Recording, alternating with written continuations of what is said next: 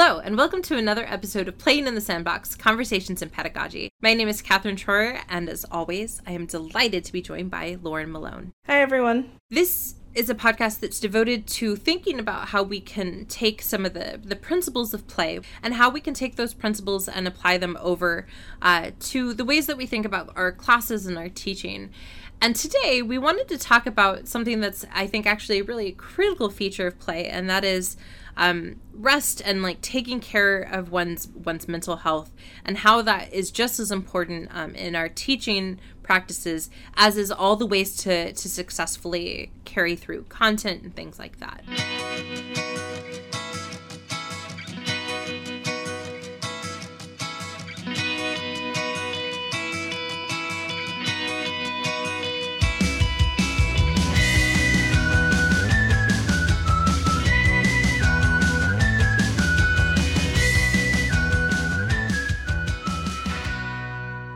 So we're going to talk through some ideas for incorporating mental health into your classroom and into your course prep.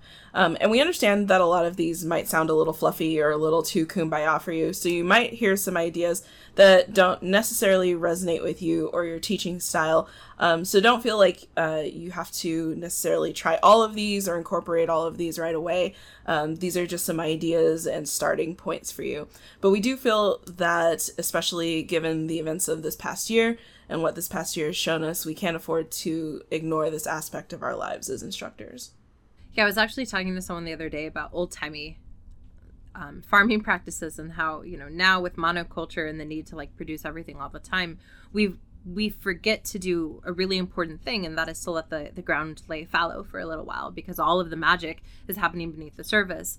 And I think there's something very similar, right? We have to remember that mentally healthy practices, taking a pause, building in these opportunities, which don't involve pauses, but just involve checking in on mental health.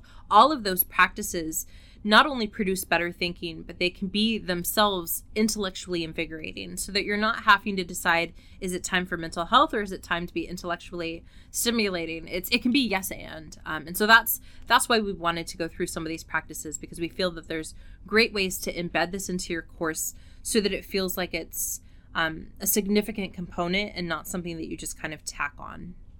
One of the first things, and I have a feeling that Lauren and I on this point are preaching to the choir a little bit, but it is important to remember is that your mental health as a faculty member is just as important as is the mental health of your students.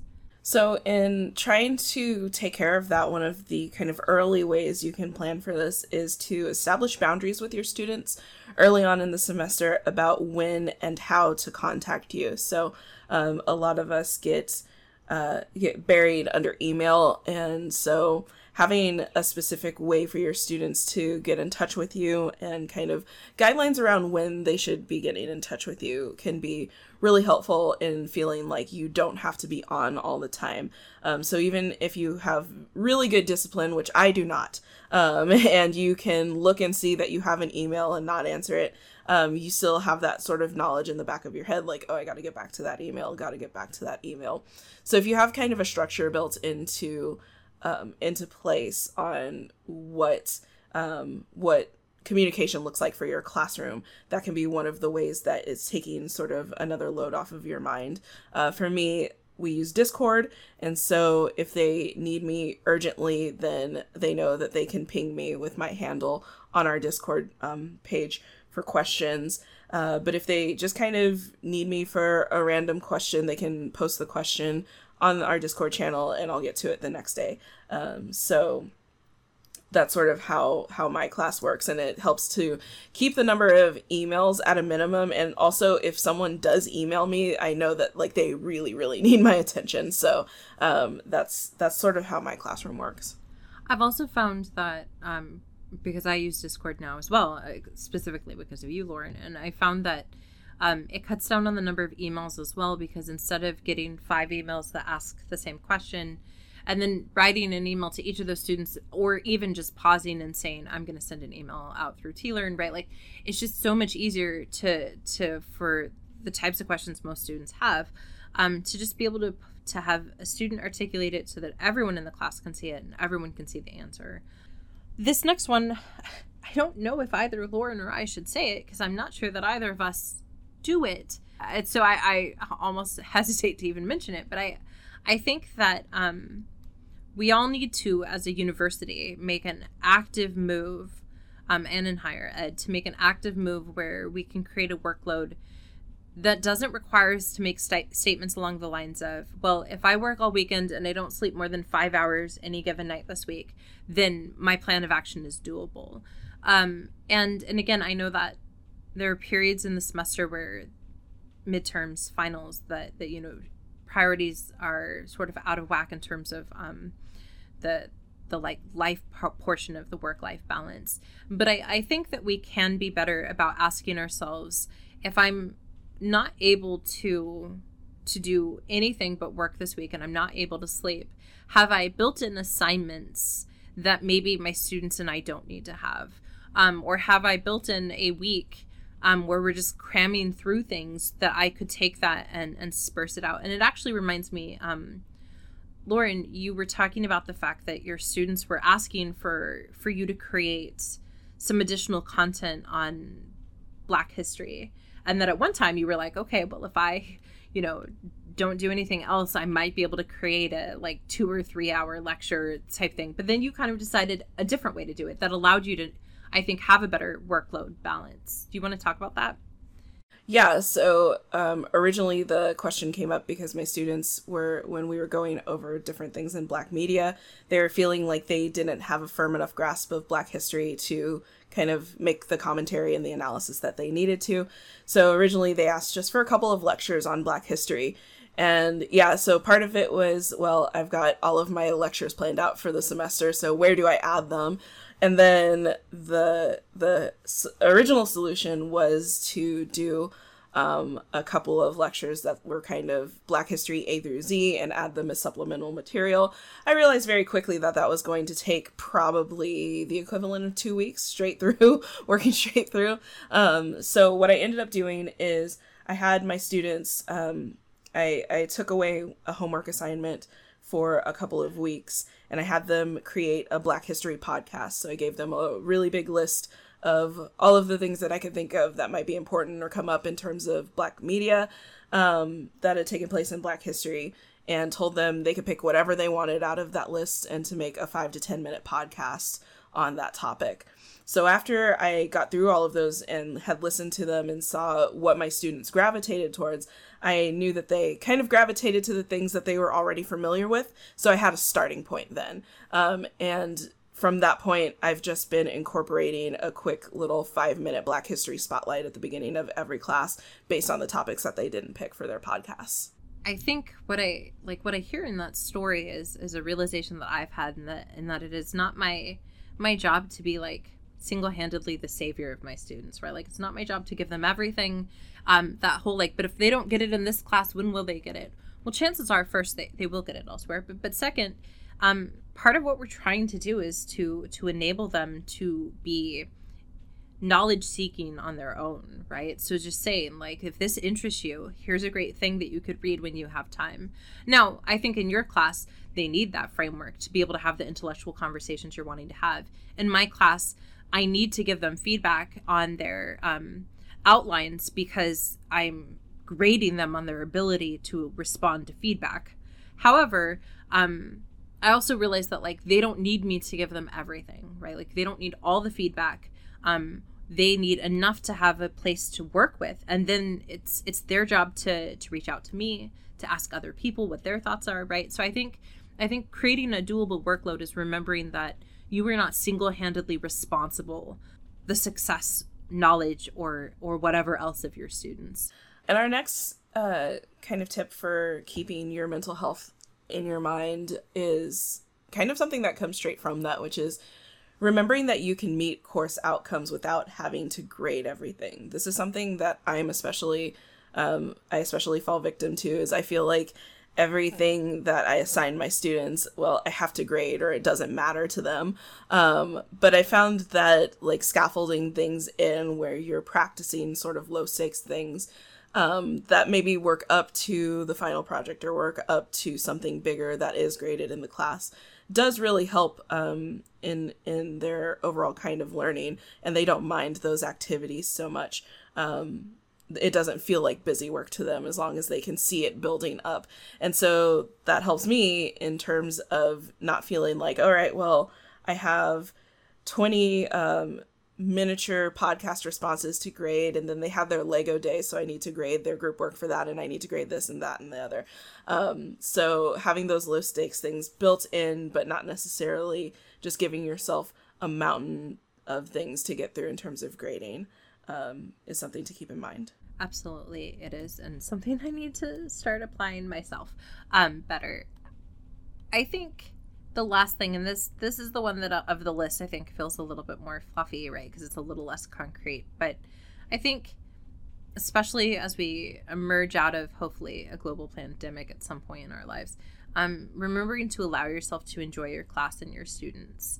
I recently did an exercise with my students where I met with each of them for conferences, each of their groups, and I asked them, what is the thing that you like or have been most excited about as far as this project is concerned? And it was very illuminating, because oftentimes the thing that they liked the most were the thing they were either thinking about cutting out of the project altogether, or it wasn't the thing that they had highlighted in their outline to me. And so I think just taking a few minutes to align yourself and to say, like, what is it you enjoy about your class and your students, and making sure that whatever it is, the conversations we have at the start of class where we're all just, talking about our days, that you build those in, right? That you make sure that those don't accidentally happen or just organically happen, but that they happen intentionally. So allow yourself to intentionally enjoy your class and your students by taking a few minutes to reflect on what you enjoy, so that you can make sure that you're building it into your classes. I would also add, like, not to be afraid of those organic moments where something fun happens in the class, or something unexpectedly funny happens in the class. Especially on Zoom, it feels weird because Zoom conversations and Zoom classes are such a sort of precarious thing to navigate.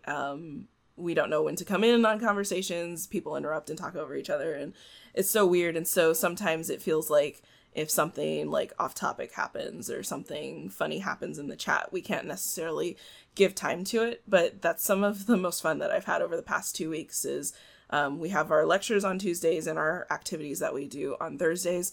And so the lectures, we've been talking about movies, and on the Thursdays we've been group watching a movie and having discussion, and just the movie and them supporting each other through watching us because they were all so scared. It was so much fun, and talking about it and having that discussion about, the kind of serious things in terms of what Jordan Peele is doing with race and class and that, but like then seeing in the chat and kind of commenting on the people who were saying, this part had me watching through my fingers or whatever. I think it's okay to take a moment and acknowledge those points. Yes, I'm glad you said that, because I realized that it made it sound like I was implying that we shouldn't relish the sort of like natural, organic things that happen. I really meant more that we should make sure that we don't just let ourselves only experience the goodness when it happens. But I think that's such a good point, and one that I've been trying really hard this semester to do a better job of, because you're right, it being over Zoom makes it so much harder, but not impossible. So if those are the things that we want you to keep in mind about your mental health, because, the adage is, right, that you put on your mask. If a plane is descending, you put on your mask before you assist those around you, right? Like, you have to take care of yourself before you can take care of anyone else.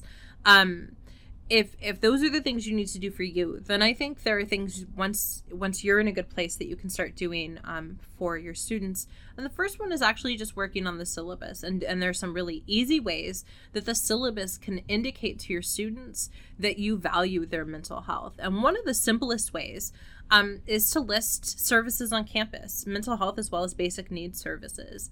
And I've started, I have a flyer that I now put on T-Learn instead, because I felt like it got a little buried or lost in my syllabus, because my syllabus is already a little lengthy.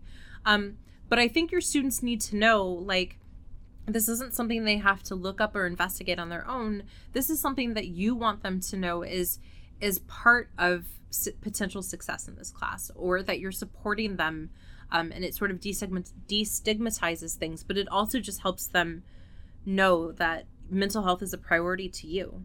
Yeah, absolutely. And I think that depending on where you are, we have people listening from different places, but sometimes you have more or fewer basic needs services on campus. One of the schools that I worked at, we had like a food pantry and a clothing distribution thing, and there were services for students who were unhoused and those sorts of things. But I realized that not every campus has that. But if you do want to go kind of the extra mile, you can do a quick Google search about where those things are around your campus.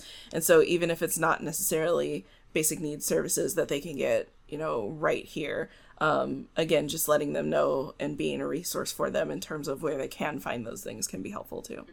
And another thing for the syllabus is humanizing your accommodation statement. So a lot of times we have sort of boilerplate statements that we have at the end of our syllabus, and we don't really think about them because it's the stuff that we have to put in every year. So the stuff on attendance and the stuff on, the finals policies and those sorts of things. And because we use them so much, it's easy to sort of forget about them when we're revising the syllabus for, course content and the readings and those sorts of things. But if you really take a second and look at your accommodation statement or your student success statement, whatever it is that you have, a lot of times they can be really, really bland and sort of student accessibility services or disability services has XYZ, please fill out the accommodations form and bring it to me as soon as you can during the semester, that sort of thing. Which, it's fine. It's there, right? But you will be amazed at how much more comfortable students are in terms of going to you and bringing up the things that they need when you just say, hey, in the spirit of universal design, these are the things that I've kind of done to design this course. I realize that everybody has, different accommodations that they need. So if you need to talk to me about those, please do so as soon as you feel comfortable in class. Here's what we have on campus for student accommodations as well. What I think is key is the empathetic nature of what Lauren described, right? That she's making herself be a resource. I used to create very contracty style syllabi, in part because, when I just started out teaching, it felt like a shield that kind of would protect me. It also felt like a shield that I needed, honestly, as a young adjunct female instructor. But increasingly, as I've done research on syllabi, as I've begun to think more about pedagogy from a play perspective, I've realized that, really a syllabus is more like the instruction manual, right? And to that end, it should match who you are and the persona you want in the class. And so if you're trying to build a persona that is one of being accessible and is one of empathy, I think it only makes sense to humanize that aspect of things. The other thing, and this is, again, a best practice that I'm not always good about adhering to myself. This entire podcast is just us dragging ourselves, basically. It essentially is. It really is. It's just us saying, and the thing we'll do next semester, but is the developing a course that doesn't try to accomplish everything. And I'm particularly guilty of this in my first iteration of any class, where I'm like, this semester they will learn all of it. But I think that again, the evidence conclusively shows that it is not an effective method of teaching and or learning to try to pack in more than can be processed using things like spaced retrieval practices, metacognition, things like that. Like, there is actually a threshold. And I think a lot of classes get, unfortunately, a little too close to that threshold, or just flat out cross it. And so while it may feel like cutting down or reducing, which many of us have done as a pandemic practice, may feel like a concession, in actuality, I've had faculty tell me time again, and I'm sure you have too, Lauren, that that's actually something they're going to continue adopting because they've realized that things have gotten deeper and richer because they haven't tried to pack everything in. Yeah, absolutely. Yeah, and I think that the other thing is it kind of goes back to what you were saying about realizing that you are not responsible for giving students everything they need in this particular class, and keeping that in mind, but also thinking about the specific things that you really want students to know. Like, what do you want them to keep, right? And so one of the things that was hard for me was I felt like I wasn't making enough connections in terms of how Black pop culture kind of spreads into wider pop culture. And I started feeling better about that when I was reading and listening to my students' podcast responses, because they were already doing that. So it was one of those things of, okay, I don't have to develop this course in a way that I'm holding their hands through everything, because they're getting what they need to get. Yeah, so keeping that in mind is super important. If we move from kind of course prep into what we're doing in the class, one of the suggestions for kind of keeping mental health at the forefront is actually addressing it. So in your class, having a moment of meditation or reflection time. Now, I understand that meditation is one of those things that sort of stops people in their tracks. Everybody has sort of a different sense of what that word means. And not everybody is going to want to do meditation, right? And so there are guided meditations that you can play on YouTube if this is something that you want to try, but also keeping in mind that not every student is going to be comfortable kind of sitting quietly for 2 minutes and relaxing and thinking about their day. Some of us can't turn our minds off like that on the spot. So meditation might not work for your class, but what can work for your class that kind of gets to the same idea is building in reflection time. So a point in the class period where you ask them to stop and think about a couple of specific things and just write. Or just, come up with a few different things on a Jamboard, on their own personal Jamboard, that they're feeling about the lesson or feeling about the class as a whole, or kind of how they're relating to the content, that sort of thing. And building in this time can kind of slow things down as well, so it doesn't feel like we're going content, okay, here's your assignment, right? Or content, discussion, and everything's just moving at a really fast pace. It gives the introverts or the people like me who need a second to kind of get our ideas together time to actually get our ideas together before the next part of class comes up. So this can be really helpful. Yeah, and I won't lie. I asked Lauren to cover the meditation part, because that's never worked for me, either as a student or as an instructor. I do it, and I do mindfulness exercises on my own as a human, but I've never found it. I've always found it to be a little like disingenuous in the classroom, or it's just felt strange.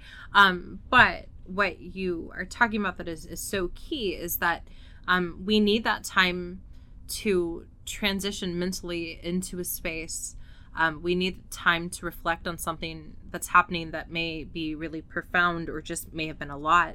And so it could be something as simple as, giving them like a writing exercise at the beginning that's just like, what do you need to do to transition from what you were doing before you came to class to be prepared to be in class, right? Like, there are lots of ways you can do it, but I have yet to see it be something that hasn't enriched the class when I give that moment for reflection.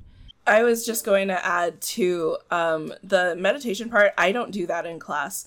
I think I'm right there with Katie on it feeling a little disingenuous, or just, I don't feel qualified to run that for a group of adults that I just met at the beginning of the semester. Yes, I think that's a good way of putting it. But one of the things that I did do last spring when COVID shut everything down was when we went online, I put on meditations for the week within the course materials on our learning management system. And it was one of those things where it was like, you can do it if you want. This isn't being graded. This isn't anything. I just think we all need a little bit of breathing space. So if you do teach a class that is in any way asynchronous, or even if it's synchronous and you just want to add this to your learning management system, that is one way to do it too. That kind of keeps it at the forefront of students' heads and and keeps them thinking about it.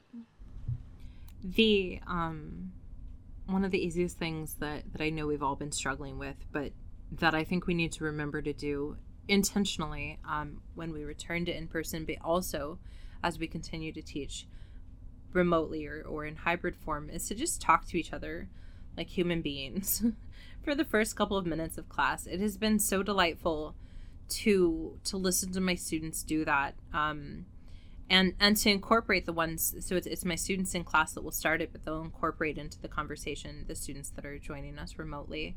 And that it sounds really silly, but first it shows that you care when you ask things like, do you have exciting plans for the spring break that we currently don't have, or whatever it might be, but it makes a difference. It's a tiny thing, but it's an incredibly important one, and it's one that I sometimes struggle with as an introvert, because I really care about my students, and I'm really genuinely interested in their lives, but I'm always like, I don't want to be that like creepy older person that's like, hey there, kids. Hi, fellow youths. Yeah, I'm so worried that that's how it's going to be interpreted, but that's not how they ever interpret it, right? They really appreciate it, and that builds the bonds that I think are important. I think you can also use in class time too, and this is going to be unsurprising, to play, right? I think that one of the best ways to build in mental health is to encourage students to remember that what they're learning is significant, but that there's joy in that. And so play can be taking time to create something, so you could have them create a model of how they understand a topic. So that Lauren's example with like the Lego day works really nicely, but if you don't have the ability to devote a whole class to that, it could be that you ask them to create a visualization of course themes. So what would it look like if they were to create a mind map? Like, what colors would they choose? What shapes would they choose? Anything that allows them to engage in a creative form of analysis. Not only does that unlock I think an often neglected aspect of critical sort of inquiry, but also it feels refreshing, because this again goes back to the idea that this is a mentally healthy practice that is intellectually invigorating. So the more you can build in those moments, you don't have to be creative or feel you're creative. Everyone is creative. You don't have to feel that you're a creative person or that you're a creator to still ask your students to creatively imagine something as it pertains to the class. One of the things that has delighted me the most that we've done in class is when we got together for our discussion of the movie Us, I had them do hashtags at the beginning of the discussion. So I put it up on Poll Everywhere as a word cloud, and just said, make a hashtag for your knee-jerk response to Us. And the hashtags were delightful, because like some of them were definitely things like Lupita came to slay, right? But some of them were, their knee-jerk responses in terms of, oh, this was intense, I was watching through my fingers, hashtag Dr. Malone, why would you do this to us? Those sorts of things. But then there are a couple that were like trying to incorporate some of our critical frameworks, which is really hard to do in a short, concise hashtag. So I think that kind of goes to what you're saying. Like, it's this moment where they can kind of play and get their feelings out, but it's still really, really intellectual and really tied into what you're doing. And it was a perfect way of moving us from kind of coming into class right away into what we were discussing, into the more serious things we were discussing, because we did that. And then I put up the poster, one of the promo posters for Us that has the normal family and then the doppelganger family all in red, and asked them, who are you rooting for? Be honest. There were a surprising amount of people who were rooting for Pluto the whole time, and we had to talk about that, which was wonderful. So, it moved us perfectly into that discussion. Yeah, so it works great as a transition. It also works great as a moment to make sure that you're aligning things, right? If everyone is visualizing this thing that you're talking about, as being all these disconnected bubbles, but you have been building this like masterpiece where everything is connected, you can be like, hey, how can we create dots then, right? So I think it's such a lovely way to get them to move from enjoying something to critically thinking about something. And we can't undersell that. A couple of things we can do in terms of out of class sort of practices. One thing that has really been kind of interesting for me is just keeping an ongoing list of favorite things. And so obviously, especially if you're adhering to some of our previous statements about not trying to cram everything into one class, we're not going to be able to talk about everything, and we're not going to be able to get to everything the students are excited about or curious about. And so for me, since I use Discord, I have a channel that's just dedicated to further discussion. So if you didn't get it in during class, you can keep talking about it on Discord. Or I also have a channel for just Black pop culture stuff that's happening right now. And I've had students who like found extra lectures that are happening at other schools that are free to attend. I've had students find like concerts, or they put up the next verses that's going to be up on Instagram and stuff like that. So just other ways of them engaging, but also keeping up with sort of what they are interested in too. So we didn't get to have our unit on TV because of the snowpocalypse. So a lot of it was like, here's the stuff that they're watching right now that ties into our class that they want to talk about too. So having that ongoing list of favorite things is another way to kind of keep the class in a way that's not feeling like it's just looming over them, but that they're contributing to it and thinking about the things that make them excited for the class. And I want to say you do have to realize that it's going to work better for some classes, some semesters than others, right? Some students are going to get really into it and some aren't. And so this sounds like one of those things that it's almost like we're contradicting ourselves by saying like, but here's something else you can do, but don't forget, don't do as much. This needs to be like a low effort thing on your end. You create the channels, you let them run wild. Yeah. And if it flourishes, it flourishes. If it doesn't, it doesn't. But it's just about like, again, reminding them all the magic that's happening outside of class that feeds into the things that are happening magically in the class. Another outside of class thing is just a mid-semester check-in. I know that most of us do this, and we all do it in different ways, but it can be something as easy as a quick Google form that you send out saying, hey, here's the stuff we're doing in class. What's really, really helping you? What's not helping you as much? Or maybe, hey, we've got this kind of stuff coming up for your assignments. What are you most concerned about? I'll address the concerns next class. Something like that. And I know that some people have like more intricate mid-semester check-ins, but just again, letting them feel like there's a person on the other side of the screen. You know, their instructor isn't a robot. So that you're looking out for them in terms of how they're doing in the class is really important. And also, I'd like to take this time to make a shameless plug for Tigers as partners if you are on our campus, because they can do really awesome stuff in terms of mid-semester check-ins too. Yes, and to continue that amazingly shameless plug, those of you that are at Trinity that are not participating in Tigers as partners, in the future, you can still ask a TAP student intern to conduct mid-semester check-ins for you, even if you're not working that semester. That is one of the services we offer, because sometimes it can feel a little squishy to be like, hey, everyone, tell me about what I'm not doing right. Go. And then students are like, no, thank you. Or, it can just kind of sometimes be easier. So don't hesitate to reach out to the collaborative if that's something that you're interested in, even if you're not doing a TAP partnership.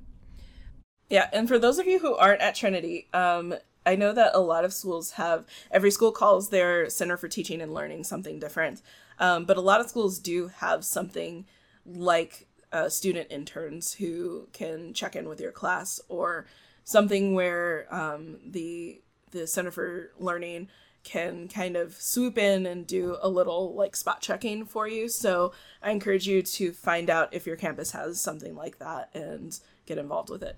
And I think it's particularly important. So I was talking to a group of students the other day about what they saw as the purpose of end of the semester student evaluations. And these actually were our TAP interns. So these are students that are thinking about pedagogy in very intentional ways.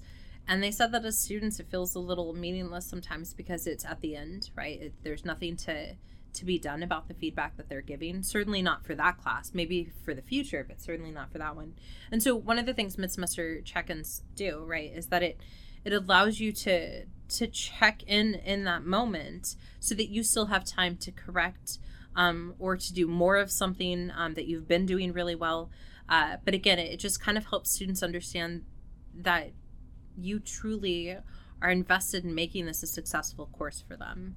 And that, to me, anytime I know someone cares about me that much, it's a real, like, booster to my mental health.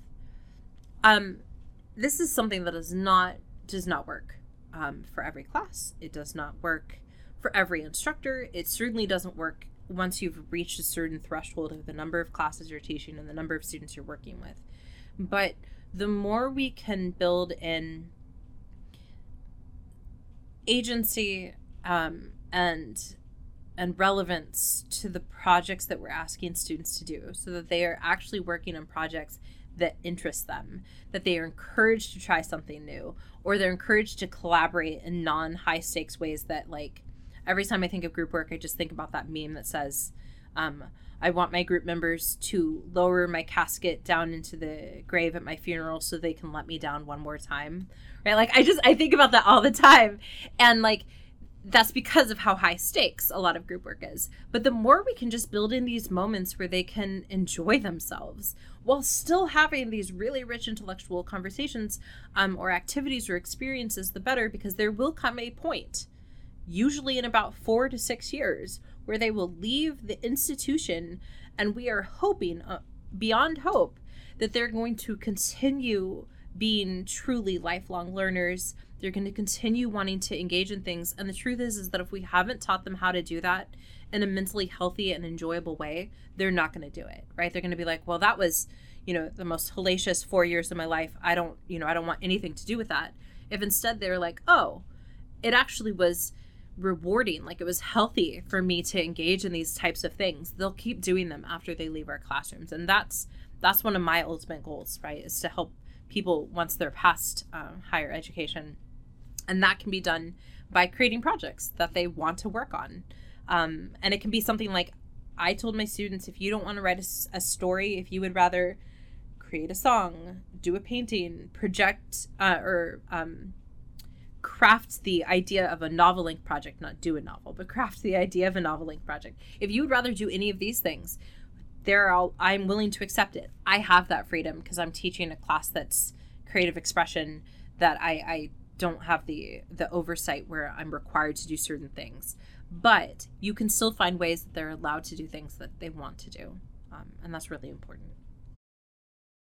Those are 10 things, starting with you, going to course design, moving to what's happening in class, and then thinking about what's happening outside of class that you can do so that it doesn't feel like mental health is one more thing that students have to worry about, or that it's something that you're like, but also take care of yourself, but it's actually embedded and sort of baked into the foundation of who you are as an instructor and the courses that you're asking your students to engage in.